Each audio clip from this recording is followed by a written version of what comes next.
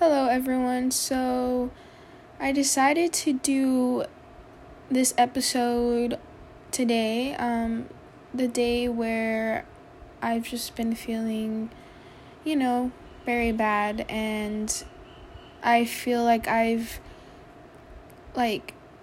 gone back to where I started, and it sucks feeling this way.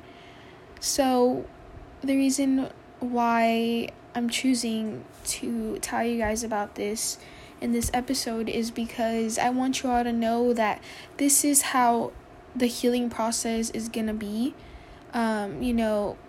Whatever healing process you're in, this is how it's gonna look. Some days you're gonna feel great and you're able to breathe and just, feel so much peace. And other days you just feel stuck and you feel all these emotions rushing into you, and your heart actually aches, and there's just so much going on in your head, so many thoughts of things that could have been, things that never happened, things that actually happened but hurt you, and all kinds of stuff. And so I just want to remind you guys, those of you who are also, struggling like I am today, that you're going to be okay. And I know you might hear that often, and most of the time you don't feel okay. And honestly, something I've learned is that it's okay to not be okay. And, also allow yourself to feel whatever you have to feel.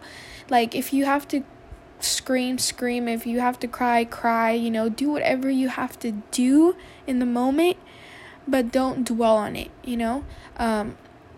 Get back up, try again, and and then one day we'll just wake up and we'll feel peace, and together we will get to that day where we wake up and it just doesn't hurt anymore, and we're gonna feel okay, and we're gonna get there because we're capable of healing. And another thing I feel like we have to remember is that healing takes so much time, but I feel like there's beauty in it. There's beauty in the healing process because, yes, you're hurting, but you're also growing.